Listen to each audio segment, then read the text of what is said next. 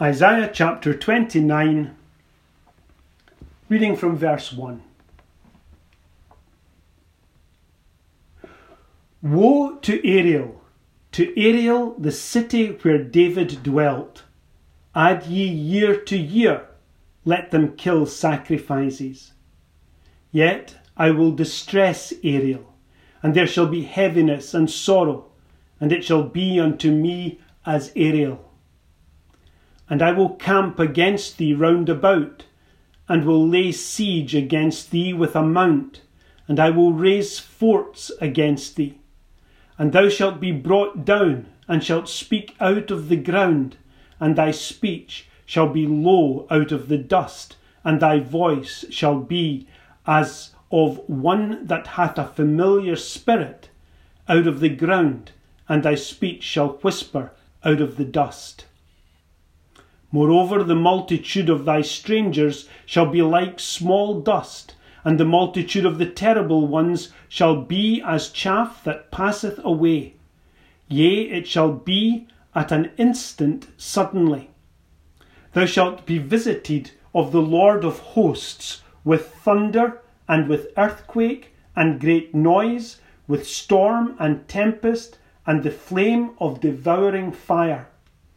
And the multitude of all the nations that fight against Ariel, even all that fight against her and her munition, and that distress her, shall be as a dream of a night vision. It shall even be as when an hungry man dreameth, and behold, he eateth, but he awaketh, and his soul is empty. Or as when a thirsty man dreameth, and behold, he drinketh, but he awaketh, and behold, he is faint, and his soul hath appetite. So shall the multitude of all the nations be that fight against Mount Zion. Stay yourselves and wonder, cry ye out and cry. They are drunken, but not with wine. They stagger, but not with strong drink.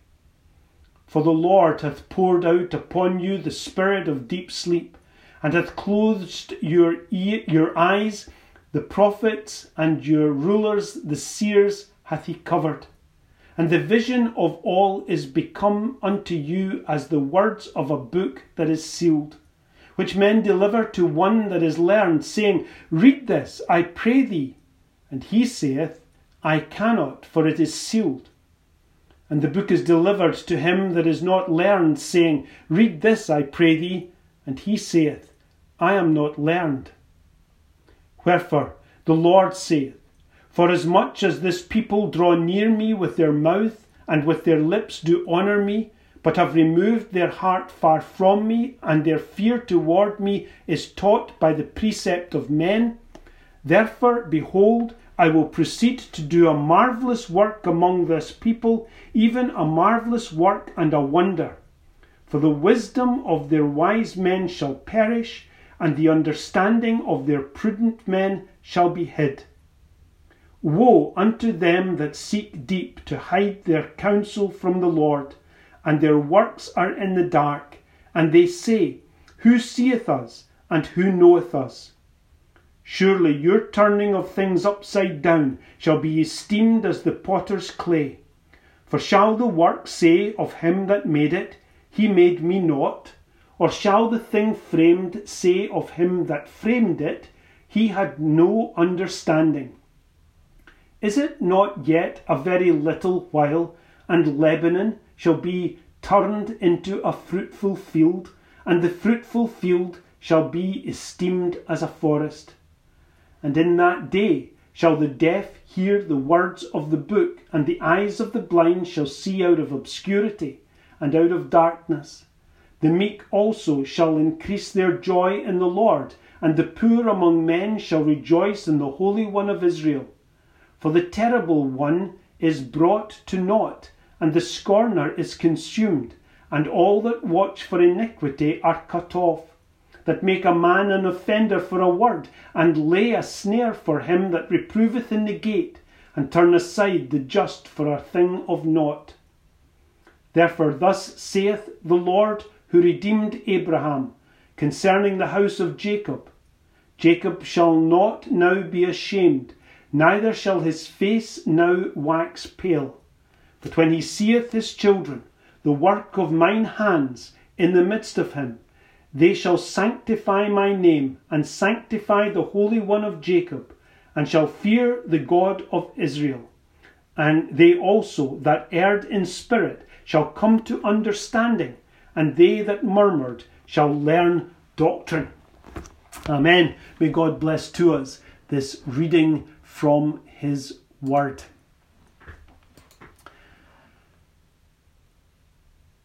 It is not my desire to frighten anyone. On the contrary, I consider it my chief calling to be a comfort to the Lord's people and an encourager of the saints. And yet, let us all be willing to examine our own hearts and to test our motives in coming to the Lord with our worship. We have encountered Isaiah making exactly this point previously. In chapter 1, verse 12, Isaiah quotes the Lord asking those who present themselves before him, "When ye come to appear before me, who hath required this at your hand to tread my courts?" Now we're going to be making some comments about some of the things that Isaiah says in this chapter today. But before we criticize others, before we make reference to the woe of Ariel bringing insincere sacrifices to the Lord, and before we judge those of whom the Lord says, "With their lips do honour me, but have removed their heart far from me," we should do as Paul encourages us to do, and we should examine ourselves and examine our own reasons by the light of God's word for coming to worship him. Let us come, brothers and sisters, let us come because we love the Lord. We love him because he first loved us. Let us come because we love his gospel truth. Psalm 25 verse 5 says, "Lead me in thy truth and teach me, for thou art the God of my salvation. On thee do I wait all the day." Let us come to worship the Lord because we love the brethren and we long to be with the Lord's people. "By this, says the Lord Jesus Christ, shall all men know that you are my disciples if you love one another." And we come together to mutually encourage one another and to stand with one another in the presence of our God. And while we come, let us remember that God is a spirit, and they that worship him must worship him in spirit and in truth. And let us remember that without faith it is impossible to please God. For he that cometh to God must believe that he is, and that he is the rewarder of them that diligently seek him. And in all this, let us come upon the footing of the cross.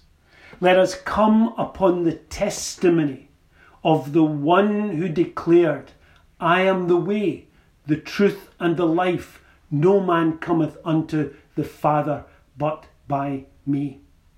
It is to the Lord Jesus Christ that we look as we bring our worship before the Lord. And this was the problem that Isaiah identified in Jerusalem in his own day. The Jews in the days of Isaiah and afterwards had transformed their divine privileges into mere religious rituals. They had forsaken spiritual wisdom for worldly reason and worldly gain. They became preoccupied with the act of coming to God rather than the glory and the beauty of the one to whom they came. Let me say that again. They became preoccupied with the act of coming to God rather than the glory and the beauty of the one to whom they came. And we can see that progressing even into the experience of the Jews at the time of Christ. These men had the scriptures, they had the law, they had the prophets, they had the history, they had the heritage, they had the oracles, and every evidence of God's goodness that had been revealed to the people in the promises and in the experiences of the children of Israel down through the centuries. They had every encouragement to faith in Christ by our Saviour's words and works and his character. But when the Lord Jesus Christ came to them, they did not even recognize him.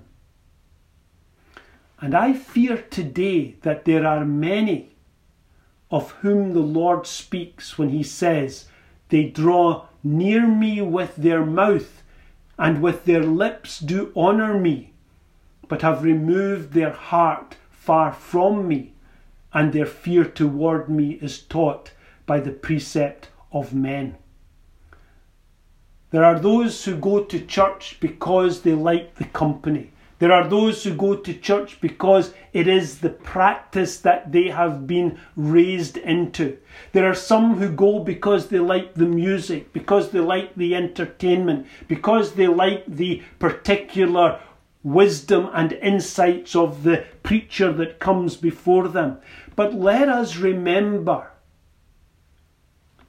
that it is no value in coming into the presence of the Lord with our mouth and with our lips honouring him if our hearts are far from him. And it is only as we come before him in faith with an eye to the Lord Jesus Christ that we find the true acceptance, the reconciliation and the union that we desire in the Lord.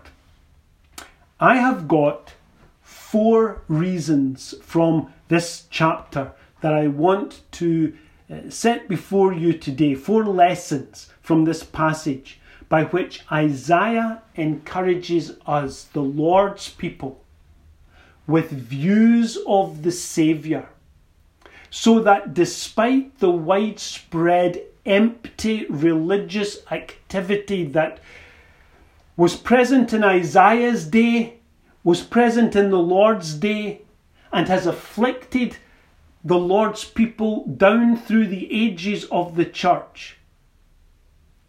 Despite that widespread empty religious activity, true spiritual understanding is not lost. Here are 4 things that Isaiah teaches us in this chapter by which we may lay hold on the blessedness of our spiritual union with God in the Lord Jesus Christ. The first one that we are going to think about is that our sovereign Lord is gathering his people today.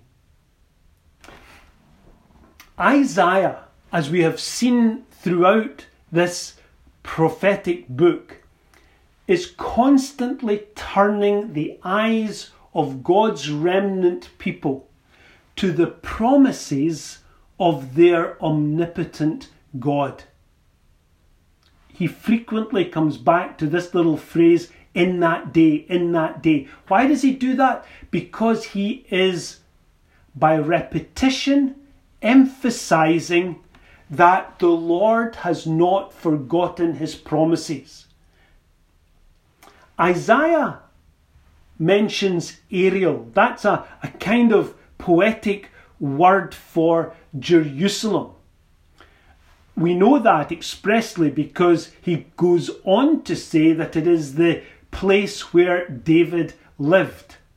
Now, David had made Jerusalem his royal capital, and so Ariel is a reference to Jerusalem.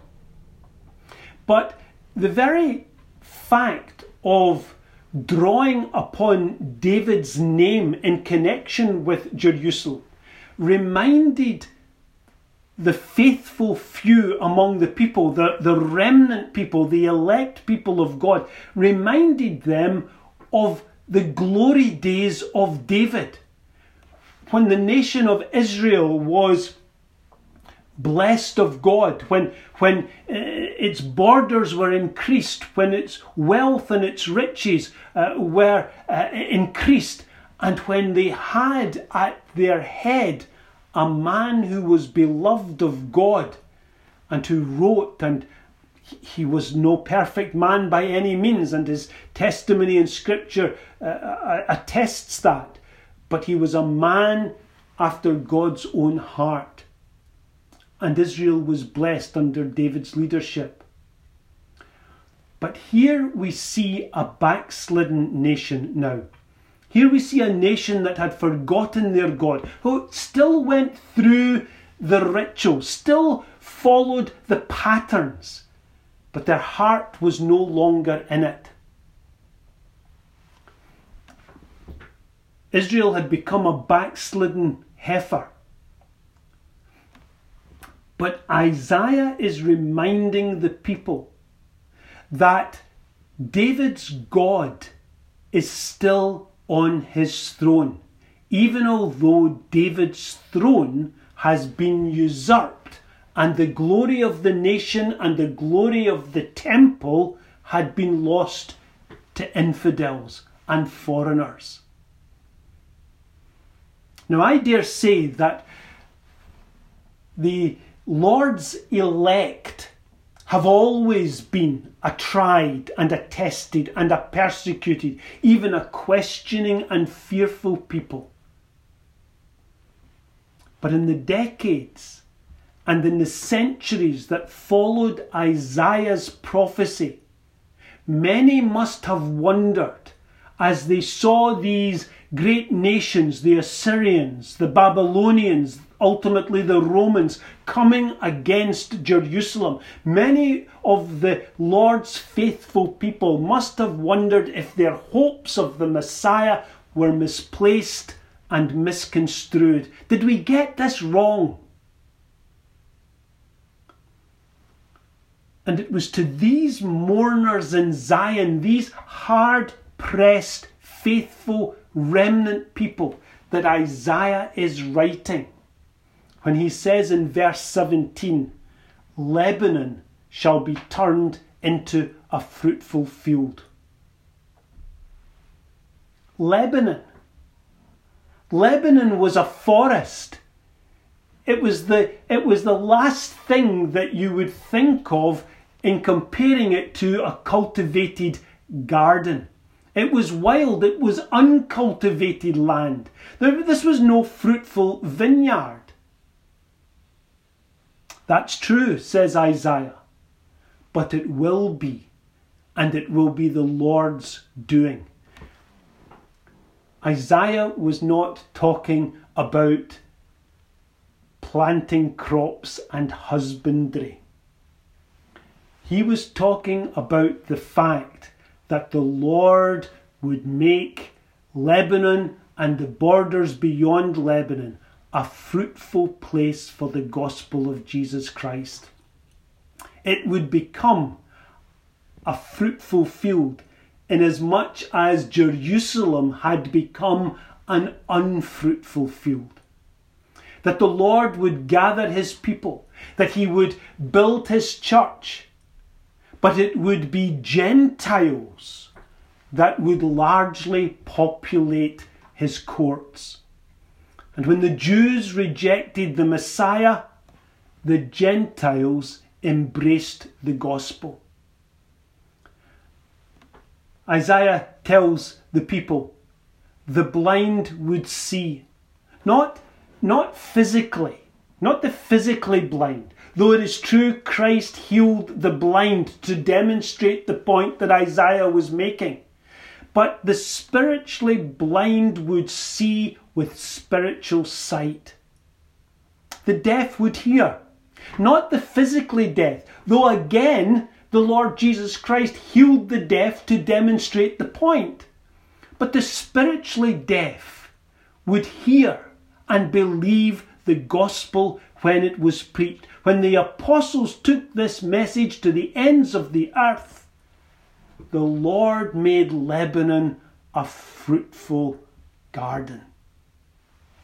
The meek and the poor would rejoice in the Lord. The Lord that Israel had forgotten. And these are the blessed meek and the blessed poor of whom the Lord speaks in Matthew chapter 5 in the Sermon on the Mount, who would inherit the earth and possess the kingdom of God. The Lord Jesus Christ was demonstrating to the remnant people of his day what the remnant people of Isaiah's day had heard from the lips of the prophet and had believed and had trusted. It was as if Isaiah was saying to the people of the Old Testament dispensation, let not your heart be troubled. Despite what it looks like, our sovereign Lord is gathering his people. And that's something that we should remember today as well. Here is the second thing that Isaiah tells to these folk. He says, empty religion shall be destroyed. Legalism, empty facade, superficial religion and faith, self-righteousness will not prevail over true heart and soul faith. The elect in Isaiah's day and afterwards must have wondered if the candle of true faith would ultimately fail. It seemed to flicker, it seemed to sputter. Christ said, I am the light of the world. But the Pharisees, they sought to extinguish the light of grace under the yoke of rules and instructions and man-made laws. And things haven't changed much. Christ brings liberty. But there are plenty of religious groups that demand codes of conduct and rules of association and evident marks of obedience. And Isaiah describes these self-righteous religionists in verse 21 as they that watch for iniquity. They watch for iniquity. That is, not in their own lives, but in the lives of others. They examine one another's lives to see whether or not they're falling short of the standards that they should be keeping to. He goes on, that they make a man an offender for a word. They lay a snare for him. So the person that tries to serve the Lord, they lay snares for him to catch him out. They turn aside, that is, they condemn the just for a thing of naught. They condemn the Lord's little ones, the Lord's justified people for nothing. And they marginalise them and they cast them off and they bring their recriminations against them. I wonder if you can in any way associate with that form of religion. You know, just because it's, I don't know, a foreign religion, or just because it's a different denomination, doesn't mean to say that there is not an emptiness about it. There are plenty of professing Christian churches that have at their heart the rules of men and not the gospel of the Lord Jesus Christ. And it must always be our desire to come before the Lord on the footing of the cross of Jesus Christ. Did you notice that it was the just whom these legalists attack? Who is it that makes these people just? Who makes them righteous? Because that's what justified means. To be justified is to be righteous before God. It is to be accounted righteous by God. That's what it means to be justified. Who makes these people righteous? Well, it is the Lord who makes them righteous. There may even be some validity in the allegations that these legalists make against the just, against the Lord's little ones. But remember this, brothers and sisters, God justifies the ungodly. He doesn't justify the godly. He justifies the ungodly. Romans chapter 4 verse 5. Remember this, brothers and sisters. Christ died for the ungodly. Romans 5 verse 6. The Lord Jesus Christ did not die for the godly. The essence of our hope as believers is not that we live without sin, but that God has taken our sin away and God has made us righteous. He has justified us in Christ. And if God has justified his elect, there isn't anyone can lay anything to our charge. Paul says in Romans 8 verse 1, there is therefore now no condemnation to them that are in Christ Jesus, who walk not after the flesh, but after the Spirit. If we walk in Christ by faith, we walk after the Spirit. And the blood of Jesus Christ, God's Son, cleanseth us from all sin. The empty religion of legalism has no fear for the justified, whose whole righteousness is in Jesus Christ. That's the second point. Here's another thing that Isaiah says in order to encourage the Lord's remnant people. Redemption accomplished means true spiritual worship recovered. Redemption accomplished means true spiritual worship recovered. Isaiah tells us in verse 22 that Abraham was redeemed by the Lord. So let there be no misunderstanding about this. Abraham is in heaven today because he was redeemed by the Lord Jesus Christ. All his sins were washed away in Christ's blood on the cross. Now it is true that the Lord brought Abraham from Ur of the Chaldees. But that's not his redemption. It's also true that the Lord freed him from idolatry and superstition. But that isn't redemption either. The Lord delivered him from many evils and many dangers, but that's not redemption. The Lord saved Abraham with an everlasting salvation in and by the Messiah on the cross. By his blood, according to his purpose, in grace and in mercy. Thus Isaiah preached, using the example of Abraham, the gospel of blood redemption and effectual substitutionary atonement. Isaiah preached the gospel to his generation, and he encouraged them with promises of the coming Messiah, that just as Abraham had been redeemed, predicated upon the death of the Messiah, so their hope should be in Christ.